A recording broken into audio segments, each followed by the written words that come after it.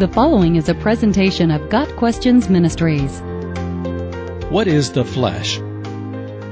John Knox was a Scottish clergyman, a leader of the Protestant Reformation, and a man who is considered to be the founder of the Presbyterian denomination in Scotland. Knox has been admired by contemporary theologians as someone who personified a zeal for God and a commitment to the truth of Scripture and holy living. Yet, as he grew close to death, this saint of God admitted his own personal battle with the sin nature he inherited from Adam. Knox said, quote, "I know how hard the battle is between the flesh and the spirit, under the heavy cross of affliction, when no worldly defense but present death doth appear. I know the grudging and murmuring complaints of the flesh." End of quote. Knox's statement sounds remarkably like that of the Apostle Paul, who openly acknowledged a personal struggle with his sin nature. "For we know that the law is spiritual, but I am of flesh, sold into bondage to sin. For what I am doing, I do not understand. For I am not practicing what I would like to do, but I am doing the very thing I hate. But if I do the very thing I do not want to do, I agree with the law, confessing that the law is good. So now, no longer am I the one doing it, but sin which dwells in me. For I know that nothing good dwells in me, that is, in my flesh. For the willing is present with me, but the doing of the good is not. For the good that I want I do not do, but I practice the very evil that I do not want. But if I am doing the very thing I do not want, I am no longer the one doing it, but sin which dwells in me. I find then the principle that evil is present in me, the one who wants to do good. For I joyfully concur with the law of God in my inner man, but I see a different law in the members of my body, waging war against the law of my mind, and making me a prisoner of the law of sin which is in my members. Wretched man that I am, who will set me free from the body of this death?" Romans 7, verses 14 through 24. Paul states in his letter to the Romans that there was something in the members of his body that he calls my flesh, which produced difficulty in his Christian life and made him a prisoner of sin.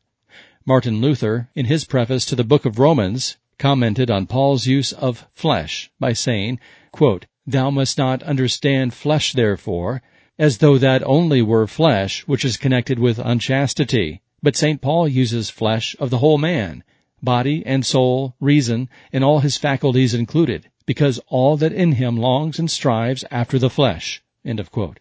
Luther's comments point out that the flesh equates to affections and desires that run contrary to God, not only in the area of sexual activity, but in every area of life. To get a solid understanding of the term flesh requires examining its usage and definition in Scripture, how it manifests in the life of both believers and unbelievers, the consequences it produces, and how it can ultimately be overcome. A definition of the flesh. The Greek word for flesh in the New Testament is sarx, a term that can often in Scripture refer to the physical body. However, a Greek-English lexicon of the New Testament and other early Christian literature describes the word this way: the physical body as functioning entity. In Paul's thought especially, all parts of the body constitute a totality known as flesh, which is dominated by sin to such a degree that wherever flesh is, all forms of sin are likewise present, and no good thing can live.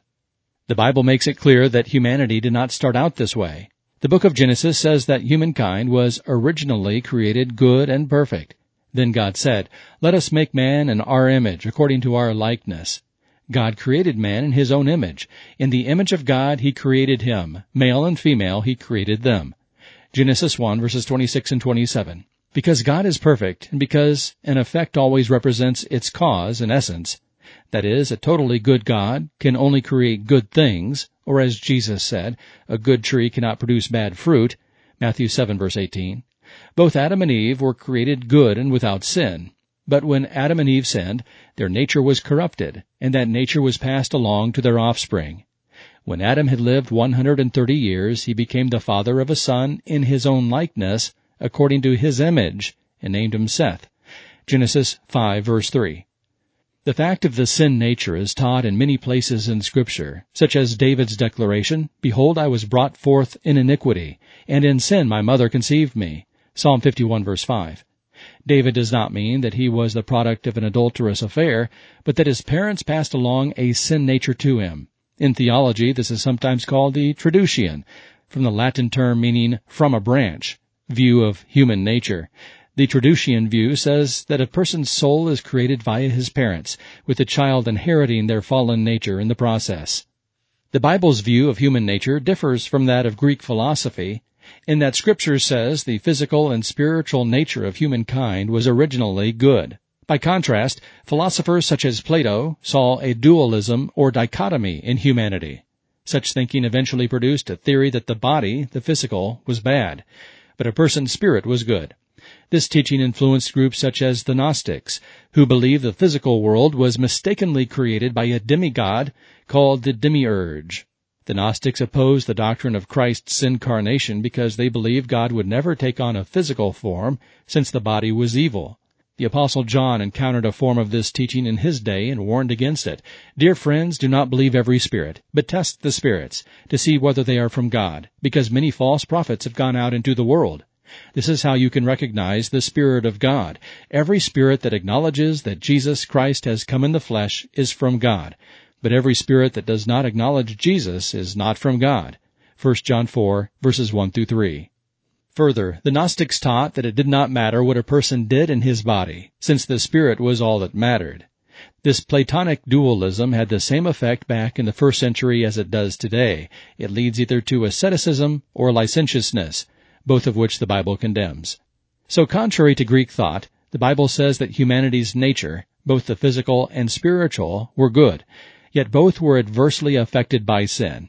The end result of sin is a nature often referred to as the flesh in Scripture, something that opposes God and seeks sinful gratification. Pastor Mark Bubeck defines the flesh this way, quote, "The flesh is a built-in law of failure, making it impossible for a natural man to please or serve God.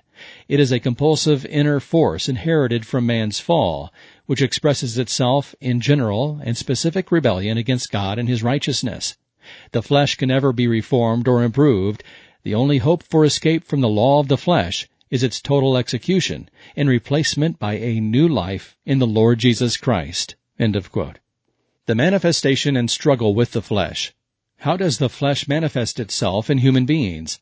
The Bible answers the question this way: "Now the deeds of the flesh are evident, which are immorality, impurity, sensuality, idolatry, sorcery, enmities, strife, jealousy, outbursts of anger, disputes, dissensions, factions, envying, drunkenness, carousing, and things like these, of which I forewarn you, just as I have forewarned you, that those who practice such things will not inherit the kingdom of God." Galatians 5, verses 19 through 21. Examples of the flesh's outworking in the world are evident. Consider a few sad facts taken from a recent survey on the effect of pornography in America. According to the study, every second in the U.S., over $3,000 is being spent on pornography. Over 28,000 Internet users are viewing pornography, and almost 400 Internet users are typing adult search terms into search engines. And every 39 minutes, a new pornographic video is being created in the U.S. Such statistics underscore the statement made by the prophet Jeremiah, who mourned that the heart is more deceitful than all else and is desperately sick. Who can understand it? Jeremiah 17, verse 9. The consequences of the flesh. The Bible says that living in the flesh produces a number of unfortunate experiences. First, Scripture states that those who live according to the flesh and who never desire change or repent from their sinful behavior will experience separation from God both in this life and the next. Therefore, what benefit were you then deriving from these sinful practices of which you are now ashamed? For the outcome of those things is death. Romans 6, verse 21. For if you live according to the sinful nature, you will die. But if by the Spirit you put to death the misdeeds of the body, you will live. Romans 8, verse 13. Do not be deceived. God is not mocked. For whatever a man sows, this he will also reap. For the one who sows to his own flesh will from the flesh reap corruption, but the one who sows to the Spirit will from the Spirit reap eternal life. Galatians 6, verses 7 and 8. Further, a person also becomes a slave to his or her fleshly nature. Do you not know that when you present yourselves to someone as slaves for obedience, you are slaves of the one whom you obey, whether of sin resulting in death or of obedience resulting in righteousness? Romans 6, verse 16. This slavery always leads to a destructive lifestyle and deteriorated living, as the prophet Hosea said, "For they sow the wind and they reap the whirlwind." Hosea 8 verse 7. The fact of the matter is that obeying the flesh always results in breaking God's moral law. Nevertheless, in a very real sense, a person can never break God's moral law, though he can certainly disobey it. For example, a person can climb up on a roof, tie a cape around his neck, and leap off the roof in hopes of breaking the law of gravity. However, he will quickly learn that he cannot fly. He cannot break the law of gravity. The only thing he breaks in the end is himself, while proving the law of gravity in the process. The same is true of moral actions. A person may disobey God's moral law through fleshly living, but he will only prove the moral law of God true by breaking himself in some way via his own behavior. Overcoming the flesh. The Bible provides a 3-step process for overcoming the flesh and restoring oneself to a right relationship with God. The first step is a walk of honesty, where a person acknowledges his sinful behavior before God. This involves agreeing with what the Bible says about everyone born of human parents. People are sinners and enter the world in a broken relationship with the God who made them. If you, Lord, should mark iniquities, O Lord, who could stand? Psalm 130, verse 3. If we say that we have no sin, we are deceiving ourselves, and the truth is not in us. If we say that we have not sinned, we make him a liar, and his word is not in us. 1 John 1, verses 8 and 10. The next step is a walk in the Spirit, which involves calling out to God for salvation and receiving His Holy Spirit, who empowers a person to live rightly before God and not obey the flesh's desires. This transformation and new walk of life is described in several places in Scripture. I have been crucified with Christ, and it is no longer I who live, but Christ lives in me. And the life which I now live in the flesh, I live by faith in the Son of God, who loved me and gave himself up for me. Galatians 2, verse 20. Even so, consider yourselves to be dead to sin, but alive to God in Christ Jesus. Romans 6, verse 11. But I say, walk in the Spirit, and you will not carry out the desire of the flesh. Galatians 5, verse 16. For all of you who were baptized into Christ have clothed yourselves with Christ. Galatians 3, verse 27. But put on the Lord Jesus Christ, and make no provision for the flesh in regard to its lusts. Romans 13, verse 14. Do not get drunk with wine, for that is dissipation, but be filled with the Spirit. Ephesians 5, verse 18. Your word I have treasured in my heart, that I may not sin against you. Psalm 119, verse 11. The last step is a walk of death, where the flesh is starved of its desires, so that it eventually dies. Even though a person is born again through the Spirit of God, he must understand he still possesses the old nature with its desires that war with the new nature and the desires that come from the Spirit. From a practical standpoint, the Christian purposefully avoids feeding the old fleshly nature and instead practices new behaviors that are driven by the Spirit. But flee from sinful actions, you man of God, and pursue righteousness, godliness, faith, love, perseverance, and gentleness. 1 Timothy 6, verse 11. Now flee from youthful lusts. 2 Timothy 2, verse 22. But I discipline my body and make it my slave, so that, after I have preached to others, I myself will not be disqualified. 1 Corinthians 9, verse 27. Therefore consider the members of your earthly body as dead to immorality, impurity, passion, evil desire, and greed, which amounts to idolatry. Colossians 3, verse 5. Now those who belong to Christ Jesus have crucified the flesh with its passions and desires. Galatians 5, verse 24. Knowing this, that your old self was crucified with him, in order that our body of sin might be done away with, so that we would no longer be slaves to sin. Romans 6, verse 6.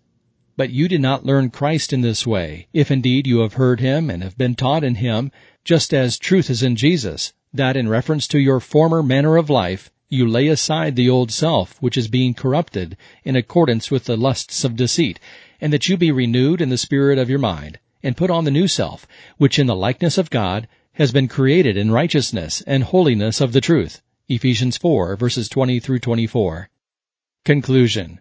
Susanna Wesley, mother to the great preachers and hymn writers, John and Charles Wesley, describes sin in the flesh this way, quote, whatever weakens your reasoning, impairs the tenderness of your conscience, obscures your sense of God, or takes away your relish for spiritual things, in short, if anything increases the authority and the power of the flesh over the Spirit, that to you becomes sin, however good it is in itself. End of quote. One of the goals of the Christian life is the victory of the Spirit over the flesh and a change of life which manifests in righteous living before God. Although the struggle will be very real, which the Bible makes clear, Christians have assurance from God that He will bring them eventual success over the flesh. For I am confident of this very thing, that He who began a good work in you will perfect it until the day of Christ Jesus. Philippians 1 verse 6. Got Questions Ministry seeks to glorify the Lord Jesus Christ by providing biblical answers to today's questions. Online at gotquestions.org.